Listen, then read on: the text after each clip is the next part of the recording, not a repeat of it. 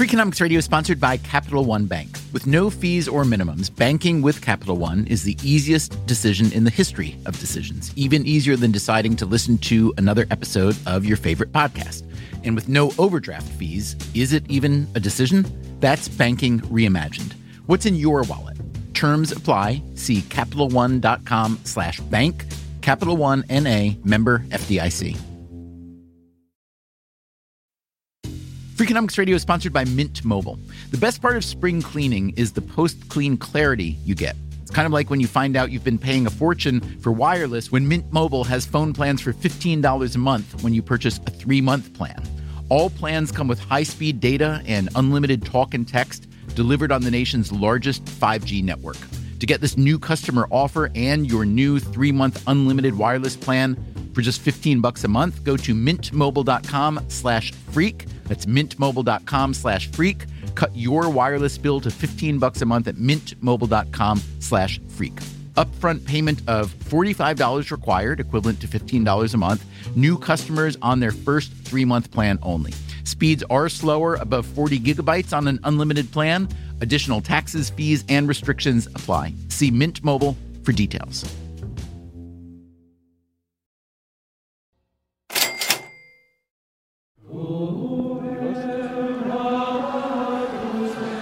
Fratelli e sorelle, buonasera.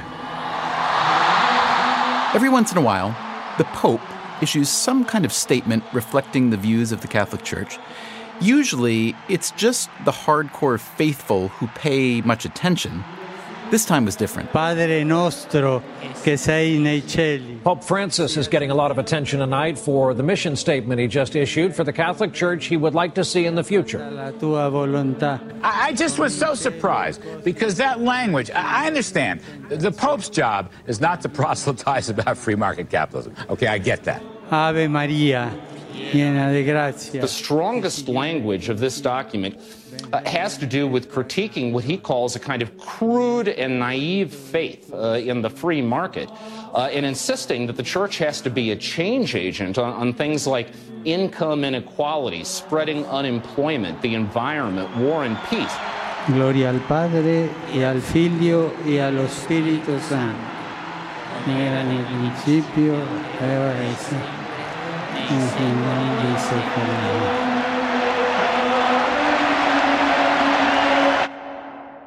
You may be wondering, what is the Pope expecting to happen when he talks about the miseries of the free market system? Yeah, we were wondering that too.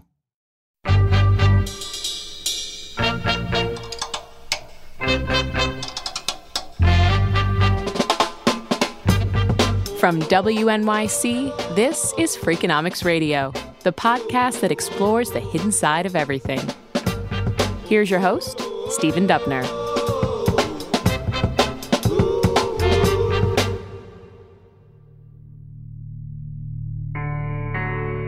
Today we're talking about Pope Francis's recent broadside against the global economy. Our story begins with the economist Jeffrey Sachs, who remembers the very day he found out that economics, the way it's taught and learned in academia, represents only a sliver of a shard of a smidgen of how economics actually happens in the real world. The year was 1985, the place, Bolivia.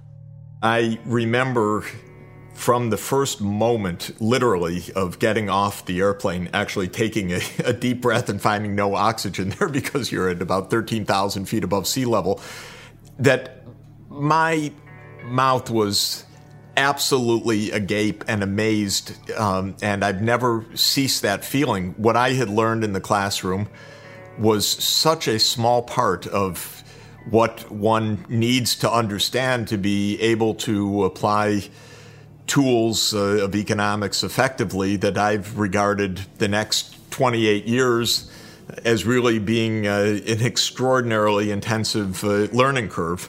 And I continue to feel that way. The world's very complicated. What we can learn from theory and from models and from econometrics is very useful, but if it's done divorced from practice, I think it is almost inevitably profoundly misleading. Jeff Sachs has spent his career trying to keep that marriage alive. The economic theory and modeling that happens in universities and the practice of economics out in the world. These days, he's known as a globe-trotting, poverty-fighting economic superhero, an advisor to the United Nations, and director of the Earth Institute at Columbia University. I began as an academic economist, joining the faculty at Harvard University in 1980. He was awarded tenure at just 28. When he went to Bolivia, he was asked to help tame that country's hyperinflation. Really, it was hyperinflation. In 1 year, prices had risen by about 20,000%. And I worked in Latin America very extensively for several years after the work in Bolivia. In 1989, he was contacted by an official in the Polish government looking for some economic advice. And I told them that I would be interested, but frankly, as long as my hero, the Solidarity leader, Lech Wałęsa, was under house arrest, I wasn't really able to do it. And you know what happens next, right? He called me back a few weeks later, said, well, we're making a deal with Solidarity. Things are moving. Would you come? And I became Poland's economic advisor, and communism fell, and I was there and played some role in helping to design the transition from a completely collapsed and defunct centrally planned economy back to a market economy. Sachs's work in Poland became a calling card for much of the former Soviet Union, including the mothership, Russia. Working with Gorbachev and Yeltsin and many leaders around the region on this transition back from the failed communist era. With that on his resume, Sachs was called upon to work on economic reform in India, in China. And then in 1995, another quite decisive turn for me was an invitation to Zambia and to see what this experience and these lessons might mean for Africa.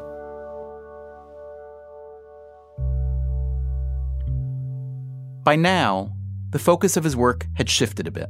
I became quite engaged in the fight against AIDS and malaria and the challenge of fighting extreme poverty. The World Health Organization asked him to help scale up the fight against disease in poor countries. And from that, I was asked by Kofi Annan to advise him on the newly born Millennium Development Goals. And ever since, Jeff Sachs has been at the very center of the fight against global poverty. And Ban Ki-moon very kindly asked me to continue in that capacity when he became Secretary General, and so I'm, for a dozen years now, the lead advisor to the Secretary General on the fight against extreme poverty. Okay, so you're a special advisor to the UN on issues of poverty and development, and you've advised many heads of state on the same and on their economies. What about popes? You ever sat down with popes to talk to them about these issues? Well, I have indeed. First, there was John Paul II, the Polish pope. He was particularly interested in the economic reforms that Sachs had worked on in Poland. And I was very, very lucky that he wanted to make an encyclical about teachings of the economy. What's the role of a market economy? And so this was an extraordinary experience. He gathered a group of diverse economists of different faiths, different countries. He greeted every one of us in our native languages. It was the most extraordinary day. After offering advice for that encyclical, Sachs met the Pope again 8 years later as part of the Jubilee year. I was part of the Jubilee campaign to drop the debt for poor countries, and that was a little bit different visit because that one was with Bono and Bob Geldof and the Pope and Quincy Jones and a few others, so it was a pretty interesting day in the Castel Gandolfo. But if you are a person of Jeff Sachs's intellect and track record and temperament, you aren't necessarily limited to one pope per lifetime. Then recently, I saw and met this new, absolutely wonderful, wondrous Pope Francis at the Vatican last month, and have been quite involved with the Pontifical Academy of Social Sciences in recent months, discussing the challenges of poverty, because this is at the core of Pope Francis's interests. And so when Pope Francis recently published a document calling the global economy a dictatorship, in which, quote, the powerful feed upon the powerless, end quote, well, we thought that Jeff Sachs would be a pretty good person to ask about it. First, let me say I'm a believer in a market economy, and I would imagine Pope Francis, too, is a believer in a market economy. But what the Church has taught is the idea that, first, an economy needs a moral framework. So we're here today primarily to talk about this new document that Pope Francis has published. Technically, it's called an Apostolic Exhortation. It's called Evangelii Gaudium, or the Joy of the Gospel. I guess my first question before we get into the particulars, particularly the economic particulars, is were you involved in any way? You described these earlier meetings with Pope John Paul II to talk about economics as they would make their way into that encyclical. Were you involved in any way in the crafting of this particular message? No, not in this document. Okay. But I am an avid reader of it. Okay. So even if you weren't an avid reader, you would have heard about it by now. And it's made a lot of news for a variety of reasons. There wasn't that much in the document about economics per se. But what there was quite trenchant. Statements about the economy, calling unfettered capitalism, quote, a new tyranny. So my first question for you is this. Knowing a lot about economics, knowing a lot about poverty, and knowing quite a bit about popes, too, and the way that they try to send a message like this. First of all, who actually wrote this exhortation? Did Pope Francis, do you think, write the whole thing or most of it himself, or does he have some economists on staff who he brings in for different parts, particularly the economic sections? Well, I would imagine that this is his voice because this seems very authentically his message to the world. And much of what the Pope talks about in the analysis, the preferential option for the poor is a famed and justifiably so church doctrine. The universal destination of goods is another phrase that he uses. And those who have read through church teachings, as I have over the years, know these phrases and these concepts. But of course, what Pope Francis is bringing is something extraordinarily vivid and fresh. And his message really is that he's infusing the exhortation with the very spirit of going forth and being out in the community. That's partly the Jesuit background, and it's partly his holding Jesus's own teachings as the most central part of the Church's message. Let me read from you one brief passage from the exhortation about the economy. Pope Francis writes, "Today, everything comes under the laws of competition and the survival of the fittest, where the powerful feed upon the powerless. As a consequence, masses of people find themselves excluded and marginalized, without work, without possibilities, without any means of escape." So, Jeff, I'm curious, is the description here from Pope Francis accurate, that the laws of competition result in masses of people who are excluded and marginalized? Is that what causes the majority of poverty that you've seen around the world? Well, I resonate with this for a number of reasons. In the end, while there can be property rights and market forces, they are not sacrosanct, to use a perhaps appropriate word in this context. They must serve a bigger purpose. And one of those purposes is that there should be the ability of every human being to meet basic needs and to have basic human dignity. And I think that this is what the Church calls the preferential option for the poor.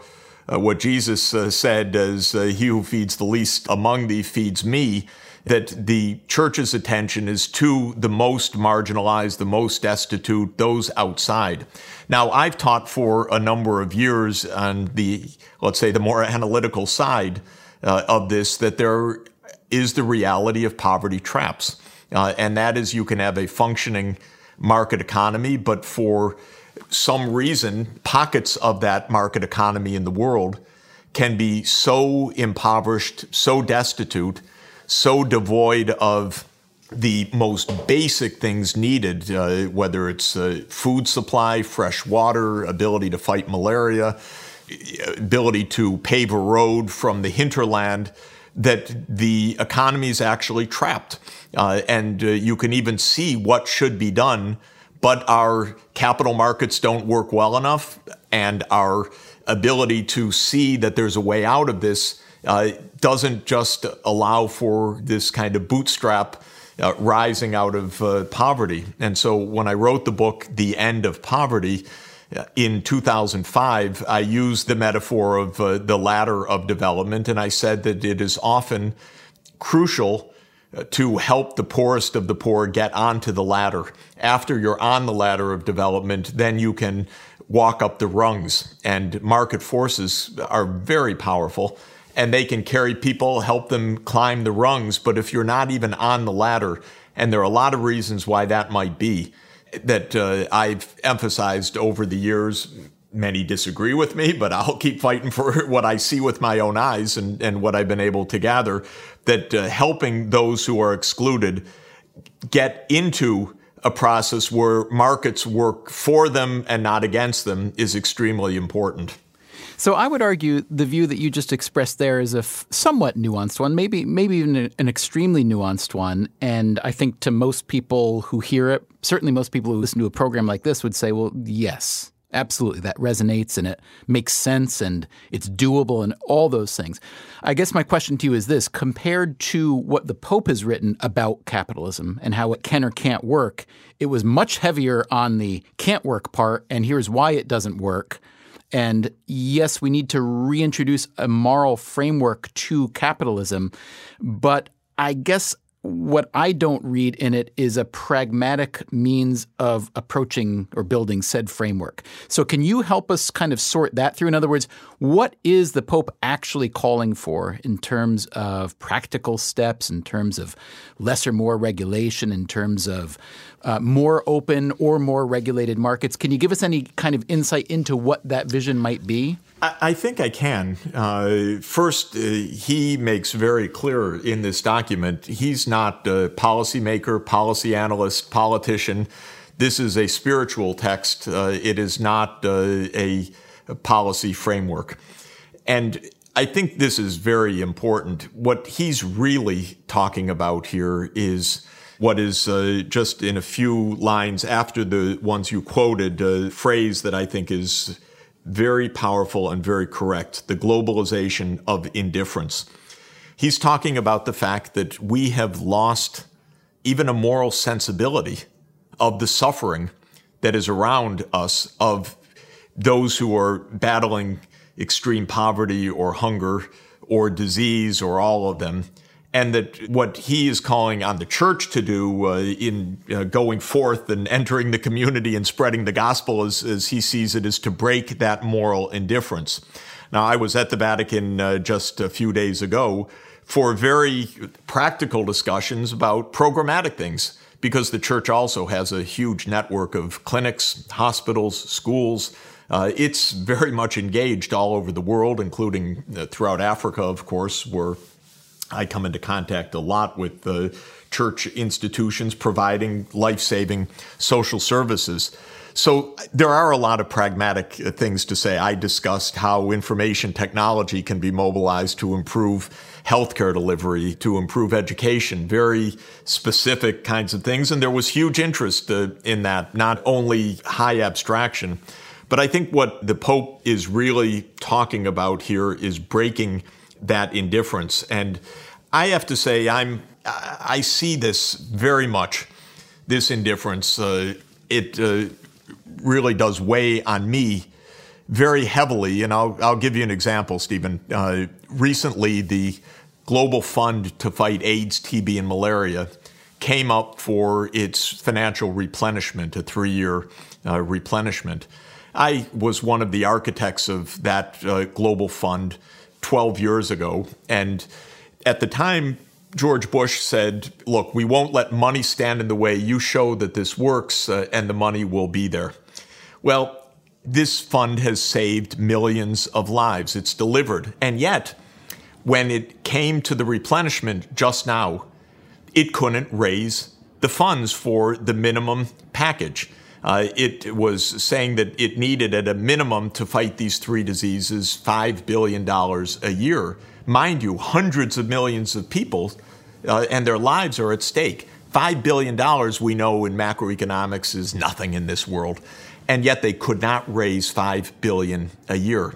They raised $4 billion a year. And that may not sound so consequential, but when you're in a village and the rapid diagnostic tests aren't there, there's a medical stock out, the antiretrovirals aren't there, this is life and death. And since I'm living in a neighborhood where, if not down the block, then a few blocks away or a couple miles away are billionaire hedge fund owners taking home personally paychecks of $1 billion for the year, the fact that we can't come up with $5 billion for this institution from all worldwide sources is the globalization of indifference. And the Pope says the culture of prosperity deadens us. This is what he's really talking about.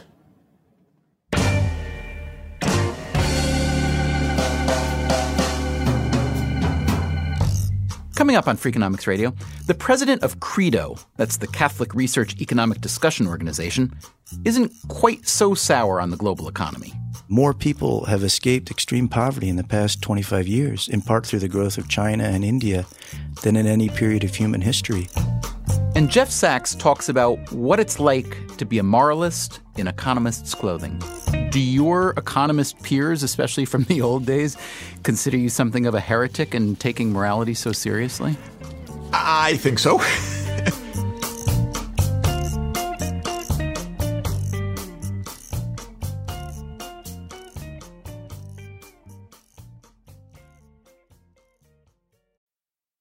Freakonomics Radio is sponsored by Redfin.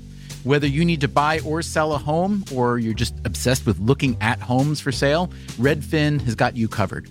Redfin updates their listings every 2 minutes, and they give you personalized recommendations based on the homes you like, so you can find the home that's just right for you. With the top-rated Redfin app, you can favorite homes, share listings with others, and schedule tours even the same day with a local Redfin agent. And if you're looking to sell, Redfin agents get you the best price possible for your home. With a listing fee as low as 1%, Redfin's fees are half of what others often charge. In fact, last year, Redfin saved home sellers $127 million. No matter where you are in your real estate journey, Redfin can help. Download the Redfin app to get started today.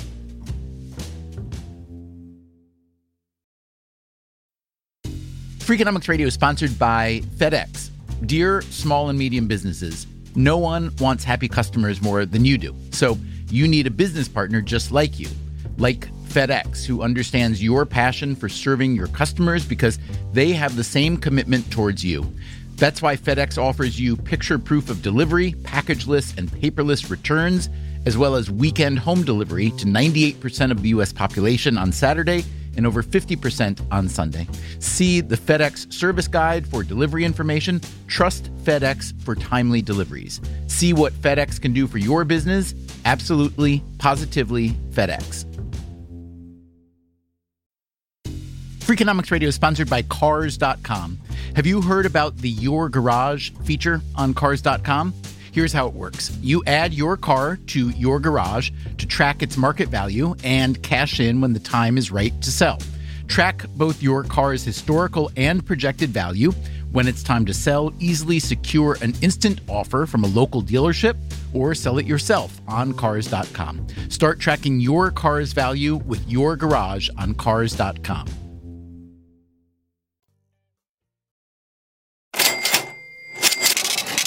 From WNYC, this is Freakonomics Radio. Here's your host, Stephen Dubner. Pope Francis recently published an apostolic exhortation called Evangelii Gaudium, describing the role of the Catholic Church in the modern world. He was particularly critical of income inequality, calling unfettered capitalism, quote, a new tyranny. Not everyone agreed with the Pope. Rush Limbaugh, for instance.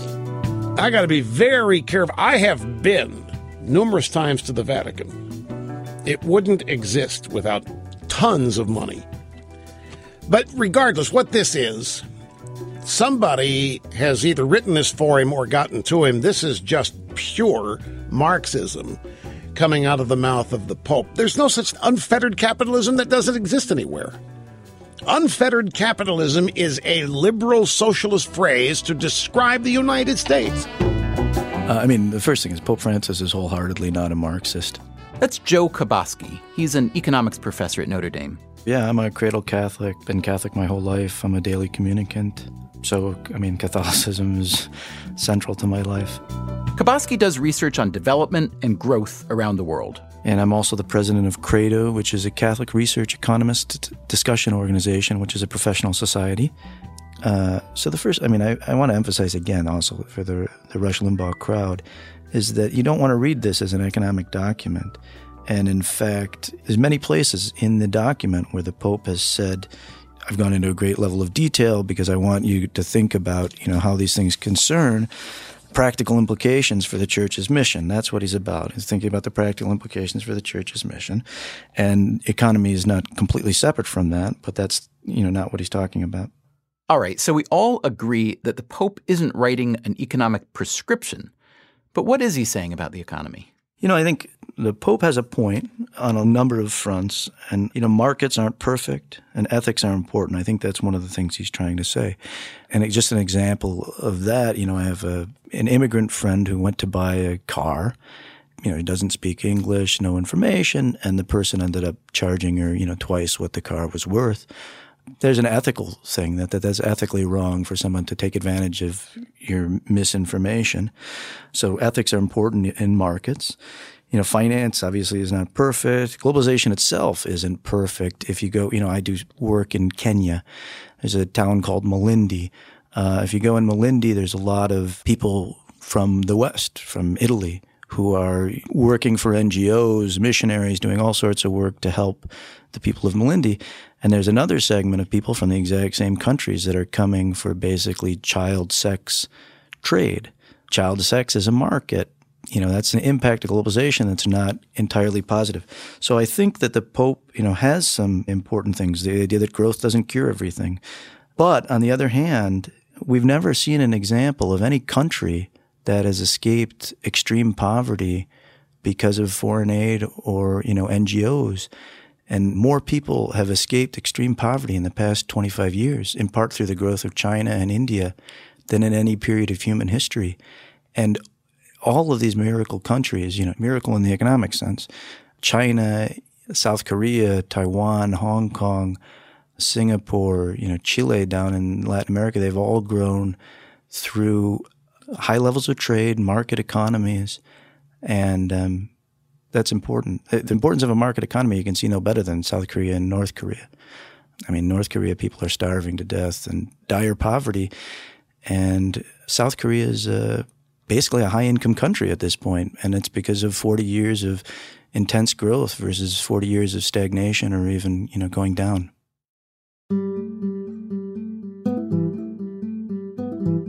As much as Joe Koboski and Jeff Sachs insist that the Pope's Evangelii Gaudium is not an economic treatise, well, here we are, talking about the economics of it. So are a lot of other people. What will all those conversations produce? Many millions of people, if not billions, have become disillusioned with capitalism in recent years. Will the Pope's words tilt that disillusion into something more productive? Here's Jeff Sachs again. The dynamics of society are indeed extraordinarily rich and complex. And we know that material forces, the forces of the market, if you will, of technology, drive a lot of change. We know that politics, which means how power is organized and used, has huge effects. And we also know that beliefs and ideas and moral principles can also have very powerful effects. But which ones work and in which ways is a very difficult thing to know and to guess. And of course, it was Stalin who famously sniffed at the Pope, well, how many divisions does he have? And the Pope's institution outlasted Stalin's institution, and it turns out that ideas can matter a lot. And I do think that there is some hope, and I regard it as more than a passing need for a kind of new awareness. And I say this not only because of the problems of wealth and poverty, by the way, but because I believe that at least as large an existential crisis is unfolding with the physical environment. We also have a globalization of indifference over climate change. We have lots of deniers. We have lots of skeptics. But I believe that the science is as strong as can be to tell us that we're, as a species, moving in a reckless and largely uncharted and very dangerous direction for our planet. And one needs to break through there as well. While this exhortation does not discuss the environment at length, it does talk about protecting God's creation and our moral mandate and practical need to do it. So I think the stakes are quite high. Jeff, let me ask you about the environment, because it's an interesting point. He does write, the thirst for power and possessions knows no limits. In this system, which tends to devour everything which stands in the way of increased profits, whatever is fragile, like the environment, is defenseless before the interests of a deified market, which become the only rule. So he is talking about economic concepts here, externalities and market failures. And I'd be curious to know how you see these kind of problems, again, wearing the hat of both an economist and a humanitarian and almost a philosopher of poverty by this point. I'd love you to talk to me about the optimal balance, not just on the environmental point, but on the whole economic point, because I think that's what's really challenging for people, is how to get their head around this. Well, let me mention just an example. It may sound like a digression, but I think it's relevant. I worked in Poland and in Russia after the communist system collapsed. One of the things that was extremely powerful in Poland was the fact that the Catholic Church was there almost as a guardian of the society and of some of decency and standards. And while the Church was not engaged in the reforms in any way in particular and on specifics, probably was not too enthusiastic about some of the market liberalization and so forth, the fact of the matter is it gave a context to the government and to the society that really held in check massive corruption, that helped the Polish people to hold together through a very difficult period, and helped Poland come out as a great success story: rapid economic growth, rapid improvements of living standards, and a fully functioning democracy. In Russia, I felt very strongly that the Russian Orthodox Church had, of course, been suborned by the Communist Party. All civil society had been crushed. There were not organized institutions that could discipline the government and say, come on, hold back on that mega corruption. And I watched the difference close up. It was very subtle, very complicated, but I believe that the moral framework that Poland found itself in, not explicitly, but as part of its history, as part of its culture, as part of the role of the church and its institutions, played a very important role in helping Poland through the crisis. And the fact that the Communist Party in Russia and its Soviet Union and its brutality had basically slaughtered civil society and brought the church under state control with all that entailed, meant that you didn't have that kind of moral framework that could help to stop what eventually became an orgy of corruption. So this is a very, perhaps a general, I hope not an esoteric point, but that's why I'm a believer in these things, that all of this matters, and that reminding ourselves, and especially hearing it from a pope, that there needs to be a moral framework, that our indifference, our brazenness, our hard-heartedness is no favor to ourselves or to the functioning of our societies. can be extremely powerful in opening eyes and making people rethink. It's so interesting, if you look at the history of economics itself, you see that there used to be a lot of moral sentiment, literally from Adam Smith, in thinking about what economics was or how economics worked. These days, however, economics and economists are not known for trafficking in moral statements or moral judgments, as you put it. Often the moral view is considered kind of naive or passé. I'm curious, do your economist peers, especially from the old days, consider you something of a heretic in taking morality so seriously? I think so. And I do feel that this is a very, very real issue.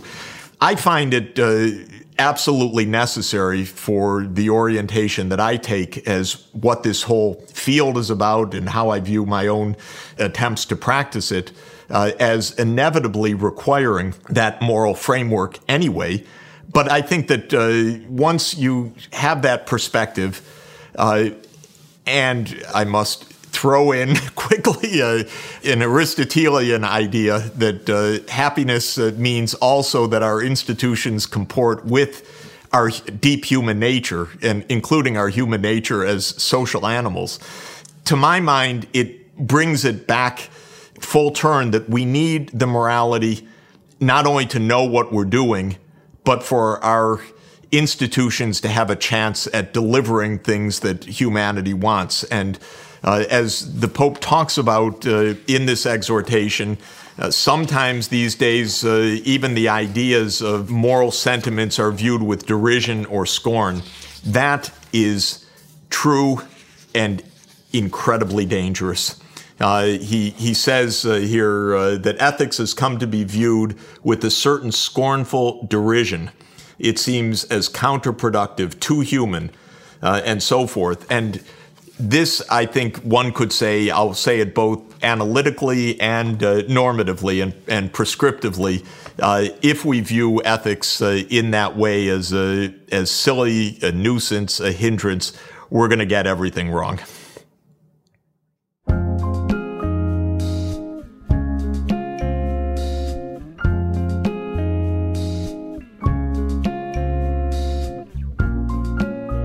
It's easy to be skeptical, even cynical, when you hear the leader of the Catholic Church describe the global economy as exclusive and exploitive and too rich for its own good, because those are the very criticisms that could have been levied against the Church itself for quite a few centuries. Even today, the Vatican is hardly a shining example of financial rectitude, so if you wanted to, you could dismiss the Pope's message here as a pot calling the kettle black situation or just a statement of moral platitudes. You could also accuse him of throwing out the baby with the bathwater, highlighting the obvious failures of a free market system while failing to highlight the perhaps even more obvious victories. But those are easy outs. It's harder, and I would argue much more admirable, to go for the balancing act, to figure out how to keep the baby and clean up the bathwater. It strikes me that that's what Jeff Sachs is going for. He doesn't sound like most of the economists we talk to on this program. Really doesn't sound much like anybody. What struck me most is his ability to be the ultimate non-extremist. Most conversations these days, especially in the political sphere, tend to take one side and ride it hard, wiping out all nuance, refusing to acknowledge any strength in the opponent's argument. But Jeff Sachs argues for the power of the market and the power of morality. A voice like his probably shouldn't be so rare, but it is. In the new year, here's hoping for more.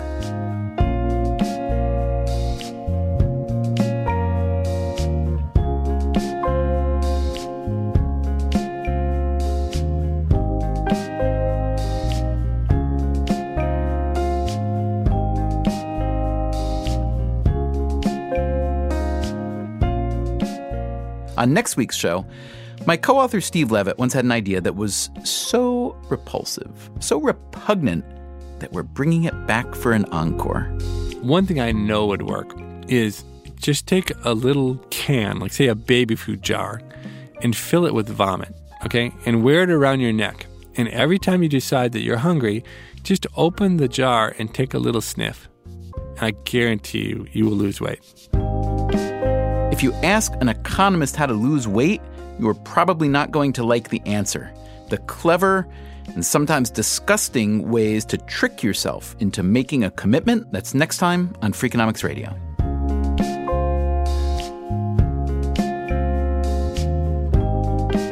Freakonomics Radio is produced by WNYC and Dubner Productions. Our staff includes David Herman, Greg Rosalski, Greta Cohn, Beret Lamb, Susie Lechtenberg, and Chris Bannon. If you want more Freakonomics Radio, you can subscribe to our podcast on iTunes or go to Freakonomics.com, where you'll find lots of radio, a blog, the books, and more.